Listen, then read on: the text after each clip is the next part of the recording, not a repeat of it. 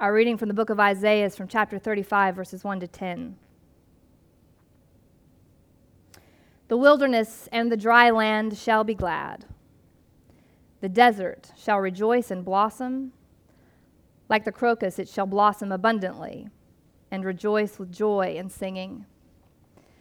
The glory of Lebanon shall be given to it, the majesty of Carmel and Sharon. They shall see the glory of the Lord, the majesty of our God. Strengthen the weak hands and make firm the feeble knees. Say to those who are of a fearful heart, be strong, do not fear. Here is your God. He will come with vengeance, with terrible recompense. He will come and save you. Then the eyes of the blind shall be opened, and the ears of the deaf unstopped. And then the lame shall leap like a deer, and the tongue of the speechless sing for joy. For waters shall break forth in the wilderness, and streams in the desert, and burning sand shall become a pool, and the thirsty ground springs of water. The haunt of jackals shall become a swamp. The grass shall become reeds and rushes.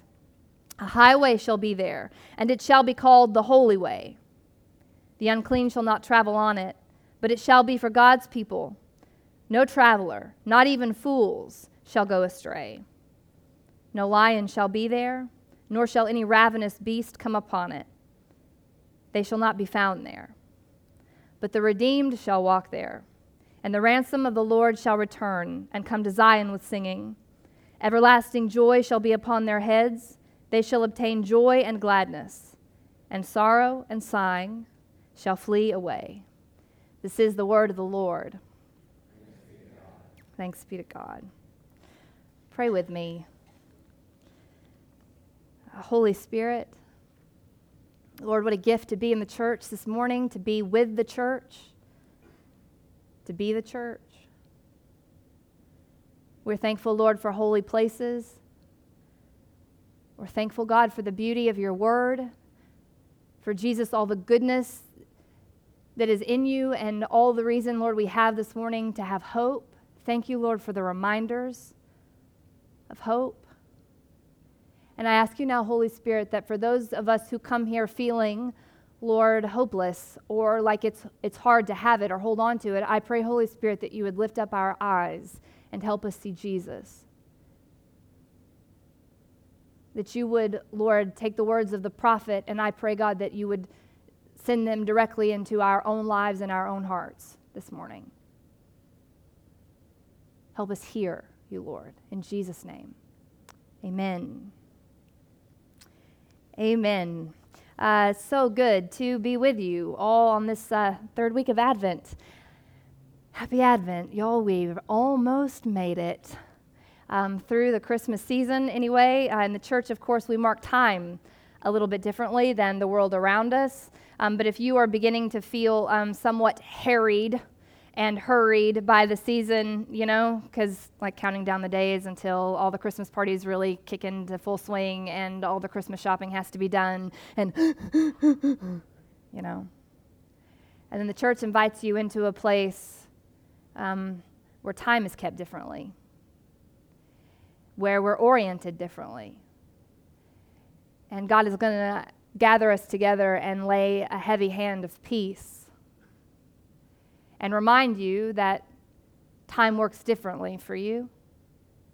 If you'll let it, you don't have to be harried and hurried.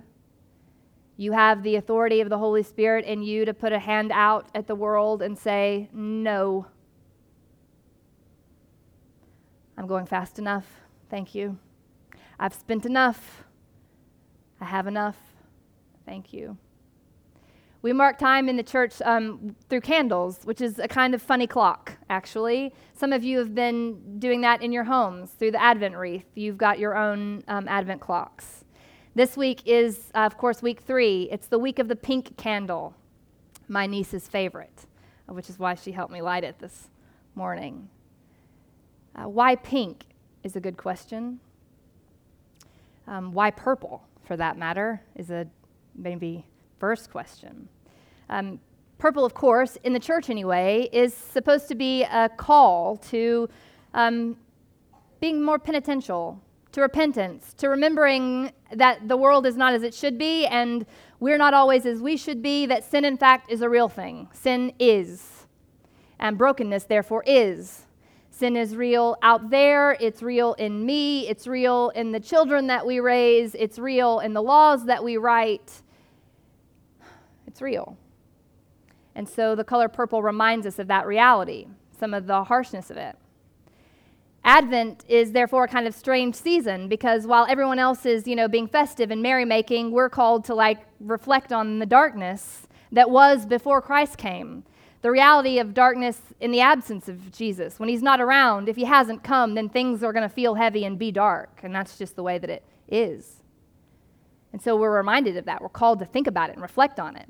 And then all of a sudden, you get to week 3 and there's a pop. Things change. The color literally brightens. So if you take purple and you turn it up a little bit, it becomes pink.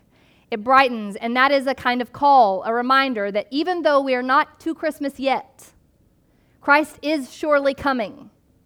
So you're meant to reach into the future and take the hope that Jesus brings and pull it into the present.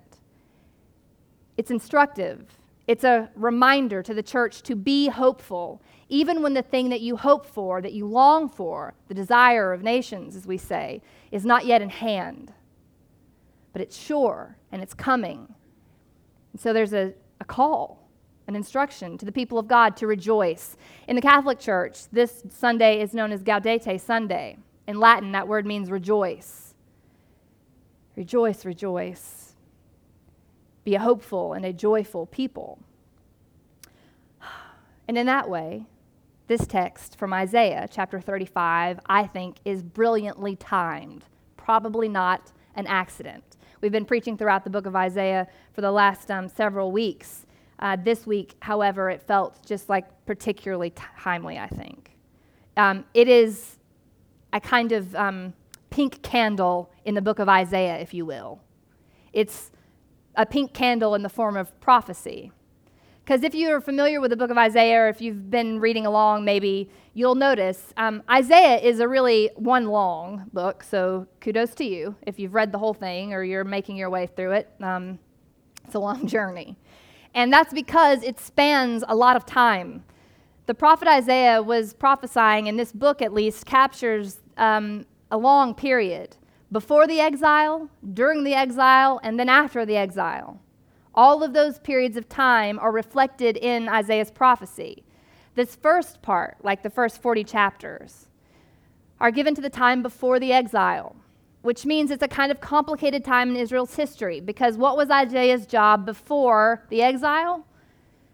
As a prophet, his job was to tell them the exile was coming, which means that there was quite a lot of anxiety and judgment. Which is interesting because when we think about Isaiah, he's the Christmas prophet, For unto us a child is born, unto us a son is given. Yeah? 3 or 4 verses that we know from Isaiah, and they all have to do with Jesus and the coming of a better future and a hope for tomorrow. That is unfortunately having skipped over a whole lot of other stuff, namely the coming of the exile and the fall of Israel as a nation. But what's interesting to me about Isaiah, one of the many things, is the way that time works. Bear with me while I wax philosophical on you for a second. But time, of course, is a kind of construct, as they say. You ever thought about that? Time is something that we need, we have to some degree made up so that we can function in the world. That's a good thing, by the way. We need constructs. They help us live and navigate reality. But time operates for God very differently, of course. He doesn't keep time or mark time in exactly the same way. And so sometimes in the prophets, time is wild. It's kind of all over the place. It's not linear. Chronologically, things don't happen that way. So it'd be really nice if, we talked about the exile coming, and then we talked about what it was like to be in the exile, and then we talked about what it was like after the exile. And if you could just read it that way, that would make sense. We could keep up, but that's not the way it works. All of a sudden, this is the image that came to mind for me anyway. Rather than a circle or a line, time in the book of Isaiah is a lot like line drills. Did you guys ever do line drills? Any of you play basketball? I was a basketball player. Line drills are the worst. The way a line drill works is you start at the baseline, you have to run to the free throw line, and then back to the baseline. And then from the baseline to the half-court line, and then back to the baseline. And then from the baseline to the other free throw line, and then back. You get the idea? Exhausting work. You're doing faster and faster and faster. It's kind of how time works in the book of Isaiah. Because we're building towards this like exile that's coming. We've got anxiety and judgment, and God's like clearly warning us. And then here comes chapter 35. And all of a sudden, it's like we've fast-forwarded way into the future. And we're getting this word of hope about restoration and redemption that's clearly not matching the moment that we're in. That is, we're not in a like redemption, restorative, look at all the good things God has done moment in the first part of Isaiah until moments like chapter 35. It goes all the way into the future, and then chapter 36, it's going to come like all the way back. So the question is why? Why have it operate that way? It's, I don't think, like a terrible editorial hack job. I suppose you could say it's that, or that it's just some unfortunate copy and paste situation that went awry. Suddenly Isaiah forgot which part of the story he was in, and he just, oh, wait a second, that's supposed to be at the end. I just like that's not what's happening. It's clearly by design. So why? Why fast forward to the end and then pull it all the way into the present? Why light a pink candle before it's Christmas? I think it's meant to say something to us about the nature of hope, what it's meant to do. This pink candle, just like the prophet Isaiah, has come to you this morning, I believe, to teach you how to be hopeful and why it matters so much that we are, not just for the people around us, but for ourselves. So if we jump back into the text, pay attention to what he's actually saying happens. Here's what he says. Chapter 35 describes the transformation of a desert, which is kind of good and bad news, actually, when you think about it. The reason it's good and bad news is because the bad news is that you're going to find yourself in the desert. The good news is that you're going to see it transformed. The desert shall rejoice and blossom, he writes. He then goes on to describe another really powerful image, a highway being constructed, a highway for God's people called the Holy Way. Please, please tell me if you ever come across an interstate or a highway that has been named the Holy Way. I'm actually shocked in Northwest Arkansas that we don't have one of those. I keep looking for it everywhere I go. Like, surely it exists. If we haven't done it yet, someone will at some point. This is different than that. The Holy Way. Good news and bad news. Bad news is you're going to be in exile. You're not going to be at home. You're going to find yourself in a strange and foreign place. The good news is God's going to make a way out. You'll go home. You won't be there forever, in other words. I think that in this way, reading the prophet Isaiah and keeping the Advent wreath is a kind of liturgy. Liturgies are meant to form us. It's not just something that we do with our brains. It's like meant to shape the way we think and that we feel about things, the way we go through them and experience them. A call to occasionally, whether you feel like it or not, want to or not, look up and rejoice. It's the Lord's way of saying, I think, this thing that's in front of you that you're going through right now, it's hard. You're not wrong. It is hard. It's just not more true than the good that's in front of you. It's not more real than the good God has been and the good God will do. And it feels that way, doesn't it, sometimes? The hard thing that we're going through, when we're in it and it's really hard, it feels more real than everything else somehow. It's like more real than the good thing that was behind me, and it's more sure than the good thing that's in front of me. And this is the prophet's way, and I think the Holy Spirit's way of saying to us, that's not true. There's something more true than your own feeling or experience of this moment. And we are feeling things, some of us more so than others. But even our thinking betrays us when we're going through hard things. Because have you ever noticed, anxiety positions you, and this isn't a bad thing. You're a human being. At one point, we had predators. We needed to know how to spot them and how to outrun them and outsmart them. So for all of our warnings against anxiety, actually, thanks be to God, it alerts me to when things are wrong. Have you ever been around somebody that was miserably high when something bad was happening? No, that's just my friends? Oh, okay. Well, let me just tell you, the downside of being with someone who's very high when something bad is happening is that you have to be their anxiety. Their amygdala is not working. It's encumbered. And so you have to be the one that says, hey, dum-dum, you should leave now. This is bad. Anxiety, however, it's like it goes into overdrive. We're on high alert all the time. Everything's a threat. And even the threat that isn't here, it's coming. It's just not here yet. And so we're constantly positioned on the defense and the offense. So our brain says, the threat is what's real. The peace is fleeting, it's temporary. The threat is real. The pain is what's real. The goodness and the thing that you hope for, a fantasy. And here, God, your creator, the one who made you, and all of this is going to say out over all of that anxiety, it isn't so. It isn't so. The good is what's real. The hope is what's real. Is your pain real? Yes. It's just not ultimate. It doesn't have the final word. It can't. It won't. I am coming. Your home is with me. It's sure and it's safe. Will there be a desert? Yes. Will there be exile? Yes. Sin is real. The purple is real. It's not more real. It's not even most real. And this is true in your relationships, too, I would submit to you. We're all about to go home for the holidays.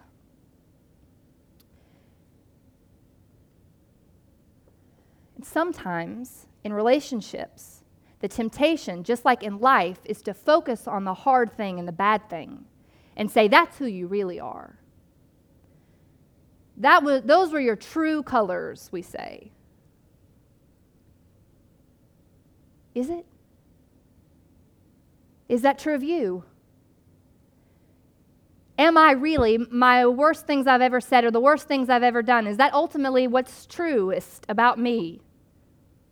If it weren't for Jesus, I think I would be tempted to believe that that's the case. Honest to God, I do. The thing I cannot get over about him is that he didn't operate that way. He hasn't operated that way with me. You can't possibly know what a completely foolish thing it is that I should be standing in a position like this. I know. He turns prodigals into priests. He turns the desert into an oasis because he is lavish in his mercy and his grace, a fool, if you will, with his love. And blessed are those who take no offense at me, Jesus said. Are you offended by my grace and my goodness? What a pity. It'd be better to be hopeful, to be people who can spot the good even in the hard times. And please hear me, there is nothing more irritating than a Pollyanna saddling up next to you, reassuring you that it's not as bad as it seems to be, or telling you to look on the bright side when you're hurting. I hope to God that we know one another well enough to know I'm probably never going to be that person in your life. And that's because I don't believe that's who Jesus ever was. Nothing Pollyanna-ish about the prophet Isaiah. I didn't know him that well, but I spent a lot of time with him. Being optimistic and hopeful are not the same. Conversely, however, I do know what it's like to be just like really down and have someone who like inexplicably comes alongside you and has hope that you can't have in a moment, who can pray over you and remind you of the goodness of God and lift up your head, sometimes literally, and look you in the eyes and say, He is coming, This isn't forever. It's bad today. You're not by yourself. I'm here, and so is He. And this is not forever. That's hope. That's the pink candle. Truth be told, I don't like pink.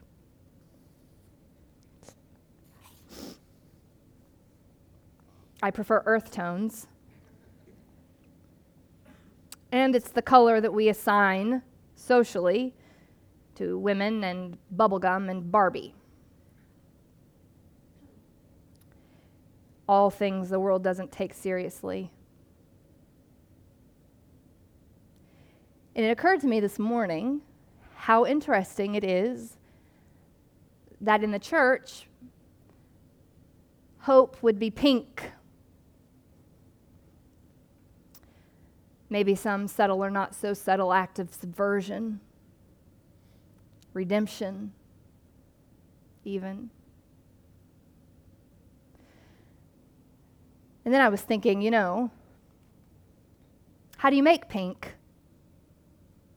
If you were to ask my niece, who loves pink, if you were to ask her, how do you make pink, Jones? I don't know that she would know, but she would know who to ask. Her dad's an artist. And when you want to make pink, you have to mix red and white. Red in the church is the color of our humanity. Blood. We only have one red Sunday, and that's Pentecost. It's the Sunday when we're reminded that even us, the Holy Spirit could come, and through these hands, through my human hands, the kingdom of God could come. These hands could bless you, that I could hear God and speak God's words over you, that even I, as a human thing, I could be like Jesus. It reminds me that people have died for this faith, human people, for whom God they died. They didn't escape it. They died, and their blood ran in the streets. Human blood. White in the church is God's color. It's the color of divinity, purity. When you get all the human out of it, it becomes white. So what if you mix humanity and divinity together, and what do you get? Hope.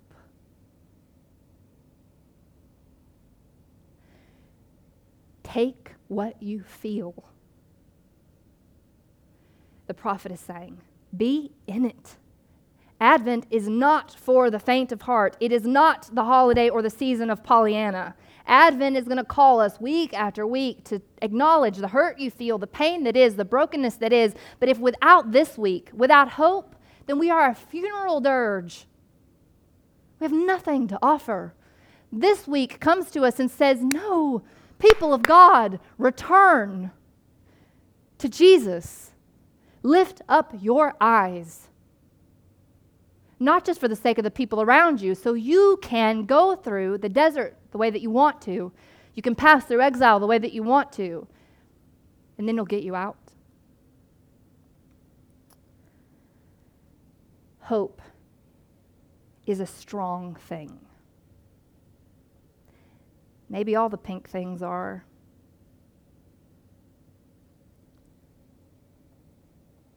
Holy Spirit,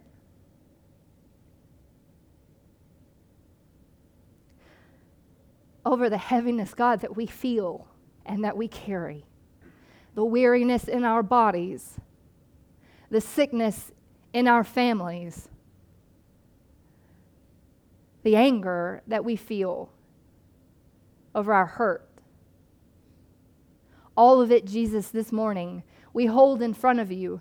And we choose, Lord, not to look only at it, but to lift up our eyes and look at you, Jesus. Will you hold us there, Lord? Will you fix our eyes on you? If only for this week or for a few days or only a few moments. Jesus, speak grace and peace and hope over your church this morning, Lord. We love you.